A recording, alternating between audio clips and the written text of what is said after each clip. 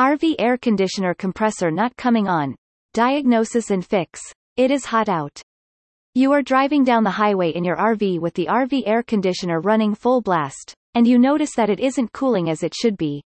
Oh no, your compressor has gone out on you again. This is not good news at all. Luckily, you can diagnose why the RV air conditioner compressor not coming on without much hassle. We've also suggested some ways to fix it before disaster strikes. The RV air conditioner compressor not coming on. Causes and troubleshooting. There are many different reasons why the RV AC compressor not turning on.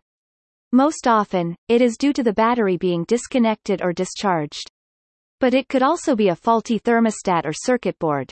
Let's talk about the causes of the camper AC compressor problems and how to troubleshoot them, so you can get back to enjoying the great outdoors. Photo. Sabrina B. Before diagnosing the following components, you must check a few things to troubleshoot the issue. See if you have power in your unit. Without adequate electric power, the compressor will be unable to turn on and operate. If the battery is working fine, check all your electrical connections and wiring. You may need to replace one or more faulty wiring harnesses or connectors if everything else looks fine. If doing all these things don't solve the issue of the RV air conditioner compressor not coming on, move on to inspecting these parts. Look for a tripped circuit breaker. When the camper AC compressor not kicking on, you want to ensure that the circuit breaker has not tripped. This is a quick and easy solution, saving you time and money. If your circuit breaker has tripped, then reset it and try again. If the breaker is working fine, it's time to take a closer look at other parts. You should also look for burned out fuses. If you have blown fuses in your electrical box, you need to change them for adequate power to reach the compressor.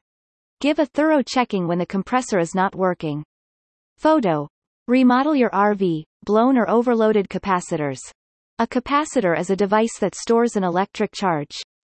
It is typically found in electronic circuits. Its primary function is to store energy to be used all at once or over an extended period.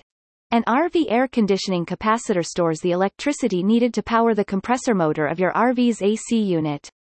When the AC starts, the capacitors are charged up and ready to go.